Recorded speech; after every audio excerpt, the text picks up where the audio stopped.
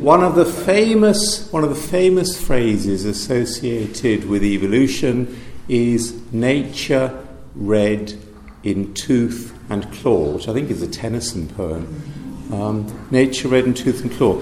This handout, which I generously decided not to give to you before tea, what it shows, let me anthropomorphise it intentionally. What it shows is a nice, gentle, large caterpillar going around its caterpillar business of munching on leaves. And I'm afraid what's happened is that a female parasitic wasp has laid her eggs inside the caterpillar, and the eggs have now hatched, and they have eaten some of the insides of the caterpillar, and they are now getting to the point where they are about to abandon the caterpillar, having eaten most of it, and go off to form their own little pupae, because they're much, much smaller as insects than the host caterpillar is. Darwin, in common with most people, was pretty upset by this. I said he was a nice person, and he was. And he was a very good naturalist, so he knew this sort of thing happens quite a bit. Now, what I want to do for a bit of an academic argument to you, and we're going to now have more that's to do with overt theology in the rest of the session, is try and suggest that the argument, this is all absolutely horrible and is a real problem for the existence of God, try and suggest that argument may not be quite as convincing as some people assume it is. So let me plod through a number of stages in the argument. The first stage, and of course none of this is certain, but here's the argument. The first stage is that it's very possible that caterpillars cannot suffer at all. By the way, nor can they enjoy evensong. They just haven't got the brains for it. They do not have the capacity in their nervous system to realise that they're in a nice or a nasty state of affairs. So the argument is that to able to realise that one is enjoying something or not enjoying something, or at the worst level, suffering deeply, requires a powerful nervous system. We're getting rather beyond the limits of what science is confident about, precisely because suffering and equally experiencing great pleasures are the sort of thing we can only really be very confident for ourselves. So there is a sceptical philosophical argument, which first-year undergraduates are often introduced to, which suggests that none of us can be confident that anybody else, by which I mean any other human being, can suffer or experience pleasures. Going to slightly more realistic positions, many of you will know Descartes' famous position, not so much the cogito ergo sum, I think therefore I am argument, but Descartes thought that only humans could suffer or feel pleasures. I myself would not go as far as that, because I'm an evolutionary biologist, and there are great similarities between our nervous systems and those, for example, of many other vertebrates, particularly mammals and birds. But I'm afraid Descartes thought that because it was only humans who could suffer or indeed feel pleasures, the practice of vivisection, so experimentation on live animals, was morally perfectly acceptable. And without wanting to get into sort of Brexit generalisations about France versus England, it was the case that these arguments of people like Descartes went down particularly badly in England, and were one of the things that contributed towards the rise of the various societies against animal cruelty and the first legislation in the world against animal cruelty. So that's one possibility. The caterpillar isn't suffering. Right, let me give you the second stage of the argument, and then I'll be interested for any comments or responses either to the picture or anything I've said. The second stage of the argument is best introduced by talking about the very small number of people, thankfully only about 100 or so in the world each at any one time, who are either incapable or virtually incapable of feeling pain. I don't know if any of you have ever heard of these people, or I've never seen a television programme, but I once read a book about them because there was a rather good book written by a doctor who worked with one such person.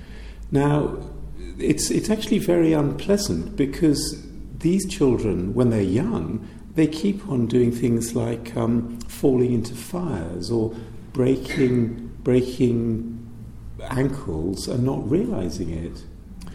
And the interesting thing from an evolutionary biologist point of view is that until recently, they nearly all died before they reached the age of about 20. In other words, from the point of view of natural selection, not being able to feel pain is a disaster. Now, the next bit, scientifically, is very solid ground. Okay, very confident, unlike the stuff about, can caterpillars suffer? I can't imagine you finding a decent academic biologist who would disagree with the following assertion, which is that the capacity to feel pain is an evolved product, not in this case of the parasites, it's the caterpillar and its ancestors. And the argument will have gone something like this. Animals, rather bad example of me to use the caterpillar. Can I retreat to just say, let's say something like dogs, right? Dogs feeling pain. The argument will have gone as follows. Those dogs which were less susceptible to pain than the typical dogs risked being more likely to cause serious damage to their legs, for example, when they tore a muscle or something like that. Those dogs, much more sensitive than the typical dog to pain, are also at a disadvantage because they spend too much of their time not hunting or whatever because of the pains they've got. In other words, there's an optimum amount of pain you want to feel as an individual, whether you're a dog or a human being, that both, as it were, enables you to protect yourself from further damage, but equally doesn't paralyse you. There are also, very sadly, an extremely small number of human beings who do have, well, actually, if chronic pain is a problem, probably some of you've got it, there are various sorts of chronic pain, but the worst sorts are totally debilitating, of course, because one just can't concentrate on anything. So, being susceptible to the right amount of pain is a typical, ordinary, evolutionary characteristic. Think about being susceptible to hunger. If you're not susceptible to hunger, one risks not eating enough. If you're too susceptible to hunger, one risks spending too much time trying to find food, one ends up being far too overweight or something like that. Hunger control mechanisms don't seem to have worked quite as well in evolution in the recent last few tens of thousands of years, for reasons we know very well, because go back a few 10,000s of years and food was pretty scarce, so it was difficult to eat too much. For most of us now, it's very easy to eat too much. But pain, as I say, is just like feeling hungry, feeling thirsty. It's an evolved attribute of humans. So, the evolutionary biology argument is, roughly speaking, you want to leave offspring, and want, again, is deliberately anthropomorphic. It's the way that all evolutionary biologists talk among themselves, but one can always translate it into a longer version. Those species where individuals within that species leave more copies of themselves, de facto, have more representatives in succeeding generations, etc. You probably know, many of you, what this is. Meerkat. Meerkat are particularly good because they look so cooperative. Now, Kalahari Desert, Tim Clutton-Brock, long-term study, 1993 onwards. They live in groups of about 40. There's an alpha pair that do most of the breeding. What I would like to try and convince you is that even in something like the meerkats, there's as much selfishness going on as cooperation in just the same way there is for all species. So the cooperative bits look great. They stand, they look out, they're all very helpful to one another. The sentry ones give calls. If they see eagles, they all zoom down into burrows. And the same individual sentries are the first individuals to come out, which means it's a bit more risky. But please realise, these are the subordinates. It's a hierarchical society. The ones that got to the top of the hierarchy, okay, I'm teasing again, the Trumps, they're fine. They're fine. They're the ones, I'm not quite sure I want to pursue this analogy too far, but they're the ones that leave all the offspring in the group. There's as much selfishness and cooperation, and it's exactly the same when we see, nice groups of lions on television or anything. They're not alternatives. Being selfish, and by the way, I'm not talking about motivation now, there's nothing to do with motivation, which we can come on to. Leaving copies of yourself in the next generation can be done by being helpful to other individuals if either they help you back or they've got some of your own genetic material. Like, for example, they're your offspring. Rather, a lot of species are helpful to offspring, but it doesn't have to be offspring. It could be nieces or nephews. Now, that's a short version, but to repeat, the behaviours that are cooperative, I'm very comfortable with those indeed being cooperative behaviours, and you can call those altruistic behaviours if you want to. But for certainly all species except humans, biologists would almost without doubt argue very strongly these are evolved traits which have only evolved because the individuals following those behaviour traits are good at leaving copies of their genetic material in future generations. So one more extreme example, in all the sorts of worker wasps and worker bees, including honeybees and bumblebees and termites, there are large numbers of individuals that never reproduce. Now, they in a sense are the subordinates. They would, quote, rather be the queen or the king in the termites. But they're still getting something out of it because, of course, what they are doing, even though they don't have any offspring themselves, for example, worker bees, they are helping the relative of theirs who is the queen, who is usually their mother. They're helping her produce the special offspring who will be the reproductive males and females in the next generation. So the analogy would be something like 14-year-old nieces and nephews doing babysitting and things like that. That's a very loose analogy because, of course, you get some money for it sometimes. You also learn a bit about what babies are like, which in human terms is a very useful thing to do if you're 14 or 15 years old, because it might stop you from having them for a couple of years.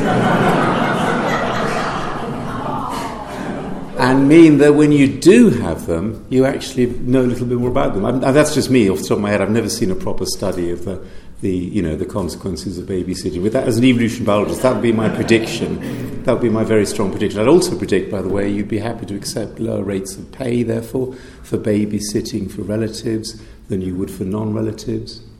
And you'd be willing to accept lower rates of pay for non-relative babysitting than you would for doing paper rounds. Because paper rounds, you're not really gaining many life skills, particularly, whereas babysitting you are. So there are two evolutionary hypotheses. Any comments or questions about the meerkats or any ideas thrown up from the meerkats? It implies behaviour is genetic. Yes. Now, the evidence that behaviours are genetic, which Darwin was very interested in, mainly comes again from artificial breeding of dogs and domestic animals. So the person who started telling us about the Border Collie, so Jenny, to whom I married, she's never had a Border Collie, but she had a half Border Collie. I mean, most of you, I imagine, have had dogs. You know, behaviour is largely genetic in dogs. Everybody knows that. It's got dogs.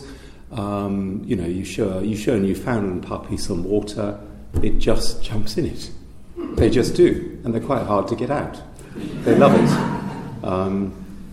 You know, close friends who's got Newfoundlands and so on. You know, terriers for going down burrows. It's just obviously not totally, that's the wrong word entirely. It's obviously got a genetic component. Now, slightly less excitingly, but importantly so, you can now do the genetic linkages, so you can show the bits of genes that associate with particular behaviours.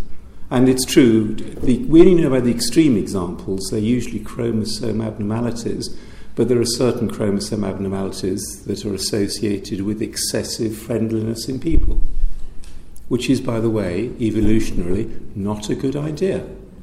It's not a good idea being too friendly. Even if you're not in big societies like ours, where it's disastrous, because you're much more likely, I'm afraid, to get abused as a teenager.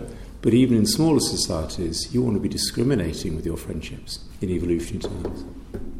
For those of you who've never read Teilhard de Chardin, he's absolutely wonderful. At one point, the Roman Catholic Church was extremely keen on him, but he was far too radical, so he got dumped and his theology got rather ignored. But what he had was a vision from a Christological point of view, a Christ-centred Christian point of view of progress. So Teilhard de Chardin took completely seriously that whole New Testament argument that the entire creation has been subject to bondage. So it's difficult to be certain, but I think Teilhard de Chardin would say that the pain and suffering and natural evil that there is in the world is ultimately the fault of humans, but more positively will be redeemed. Now, his view of how to be redeemed was, you may be better at saying it than I am, but was a gloriously complicated view, which was partly through a standard Christian understanding of the resurrection, so a new heaven and a new earth, but also was more than that. He saw human evolution, didn't he, as increasingly taking us all towards an omega point. This is not a good analogy, but for those of you who watch Star Trek, how many of you have or do watch Star Trek? Yeah, we're doing better, you see, than reading Darwin or Richard Dawkins or Stephen Hawking. One of the interesting things about Star Trek is that the people on the Federation starship see themselves as having developed more compared to people of the 21st century, 20th century. So do you remember that they're not anything like as materialistic? And there are no wars, of course. So that has the same very common notion of we ought as a species, we ought to be able to get our act together. And just one more thing about progress, and this is not so much Teilhard de Chardin, but one of the more optimistic readings about modern medicine is that when it goes well, of course, it is capable of undoing a lot of what, if read literally, the fall suggests were the curses placed on humankind. So you may remember that in the most straightforward reading of the Genesis scriptures, that before the fall there was no death, there was no mortality, there was no pain in childbirth. And interestingly enough, you also remember that one of the curses put on humans is that for women, their desire will be for their husband, and he will rule over you. So it's a very interesting reading suggesting that the right way to have human relationships was not intended to be one of women being subservient or less powerful than men. And everybody, by the way, was vegetarian, as you may remember, because meat eating was only allowed later on. So both the Teilhard de Chardin model and the traditional reading of the Christian scriptures, I think, are a very interesting, optimistic notion of the possibility of progress. Stephen Jay Gould, phenomenal writer about evolution, talked about the fact that if you played the tape of life again, you would get a different result. So this is a sort of quite interesting existential idea. That, you know, if the asteroid hadn't hit, as I said earlier, we hadn't lost the dinosaurs, if all sorts of things hadn't happened, you know, for whatever reason we'd stayed in the trees, we wouldn't have ended up sitting around at 4:05 on a Saturday in St Paul's. And Simon Conway-Morris said, well, actually, okay, you know, you might not literally have guaranteed you're sitting around at 4:05 in St Paul's, but evolution tends to come up with very common answers. The classic ones being the fact that, you know, dolphins look the same sort of shape as sharks. One's a mammal, one's a fish. They haven't had a common ancestor for, I'm not quite sure how long, but about 350 million years or so. But they're pretty similar. So that's the argument that says that there will always be certain directions of travel in evolution. So vision has evolved many times independently because being able to use the electromagnetic spectrum to then see is an incredible advantage. So that would be an optimistic reading about the present extinction rates, which would say that if all of humanity disappeared suddenly, like in some nuclear war or whatever, the rest of, whether you want to say nature or creation, it might take it 30 or 40 million years, but it would get back pretty much to where it was, even though the actual species that have gone extinct because of us would be a bit different, but they'd evolved to fit the same niches. So, genuinely intrigued, anybody prepared to voice a suggestion as to why we find that beautiful? I'll try initially look for people who haven't contributed quite as much. You're okay? Yep, you? Good. Now there's 2 points there. So the first point was about a vibrancy, was the word used, and the way the colour strikes. But then, interestingly enough, the second point made was there's a symmetry. Now, can I just say a bit more about symmetry? The data, when you show people photographs of human faces, is there is a surprisingly, to most people, tight correlation between what's called bilateral symmetry. So that's the extent to which the left and the right-hand sides of the face are identical. There is a surprisingly tight and positive correlation between how symmetrical people's faces are and how beautiful, stroke handsome, other people rate those photographs.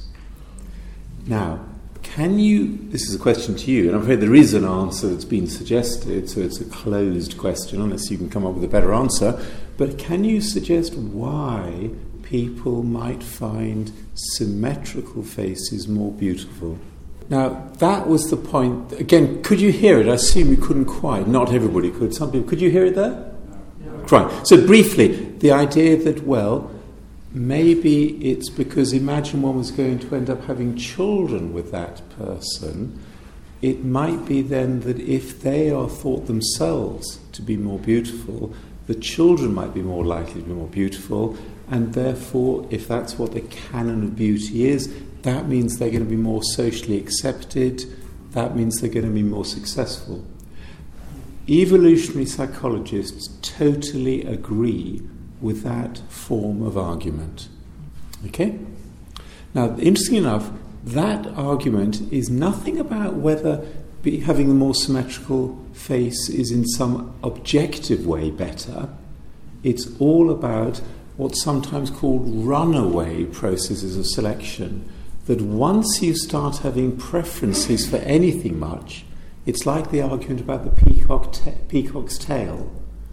Once female peahens start preferring to mate with peacocks that have large, shimmering, showy tails, that's what you're going to get.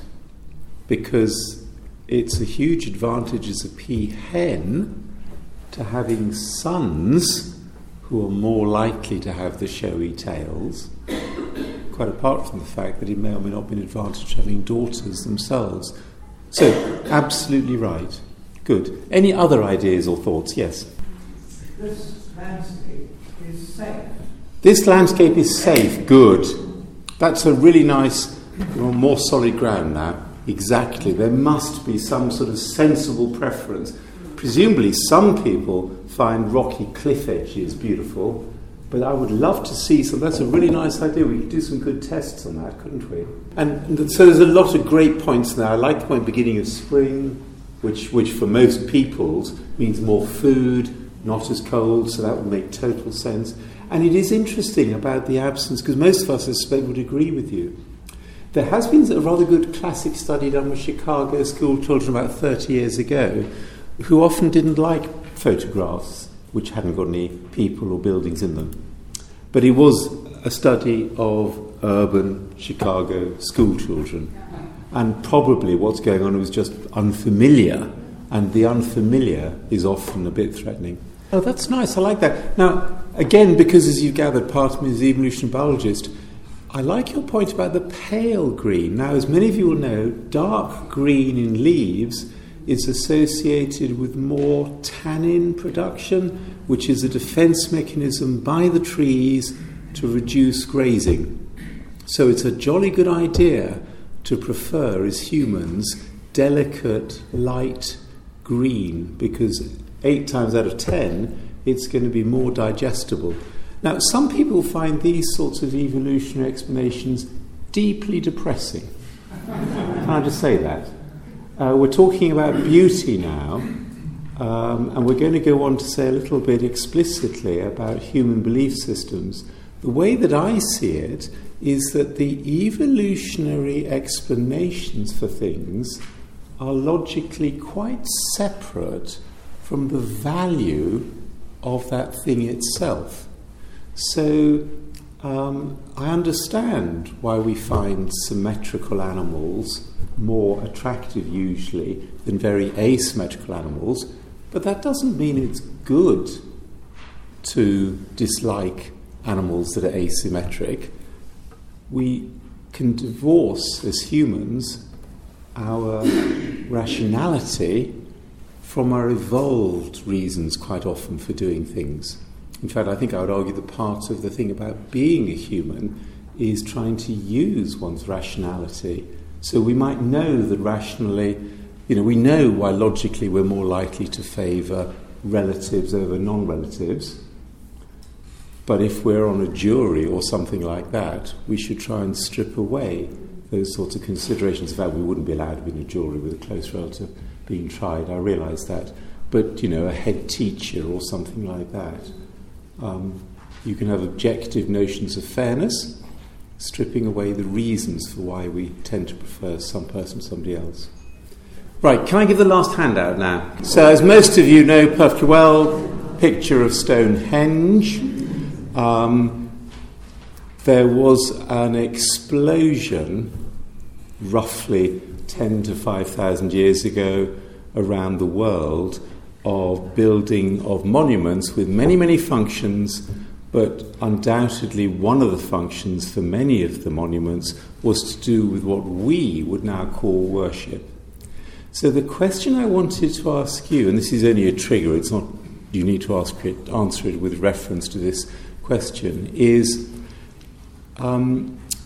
as you may or may not gather by now, I have a completely conventional Christian faith, but I'm also interested as an evolutionary biologist in why do every society that we know have majority of people who have some sort of religious awareness, belief, organised faith system. Okay? Not everybody. Every society we know also seems to have some people who don't.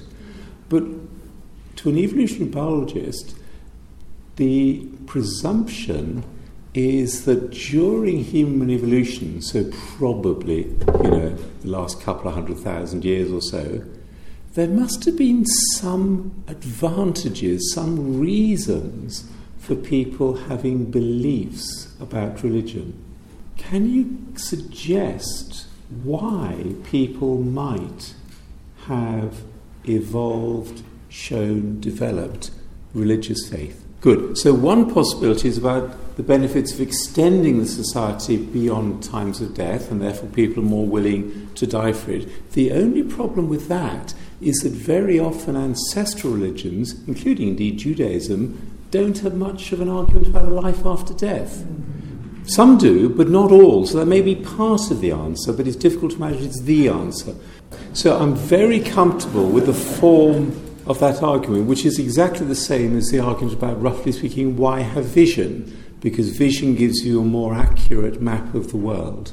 So I don't at all rule that out, but it's not the only possible answer. I think that's the interesting thing about it. Do many of you know, it's a very famous parable told by Kierkegaard in his philosophical fragments about a king who wants to marry a young peasant woman, but he knows that if he reveals himself to her as a king, she's just put in an impossible position. How can she really decide if she loves him or not? So, of course, in the way that happens in fairy stories, he hides himself as a king from her. So, in just the same way, as you say, everything might be objectively the case, but we might have a God who hides God's self from us for a whole range of reasons. But it might still be, in the ordinary evolutionary argument, beneficial to have a faith. By the way, as you probably also know, but very briefly, people of standard religious faith, for example, in the UK, tend to report slightly higher measures of happiness and tend to have slightly lower levels of physical bad health. Slightly in evolution is plenty, so there might be, as you say, those objective benefits.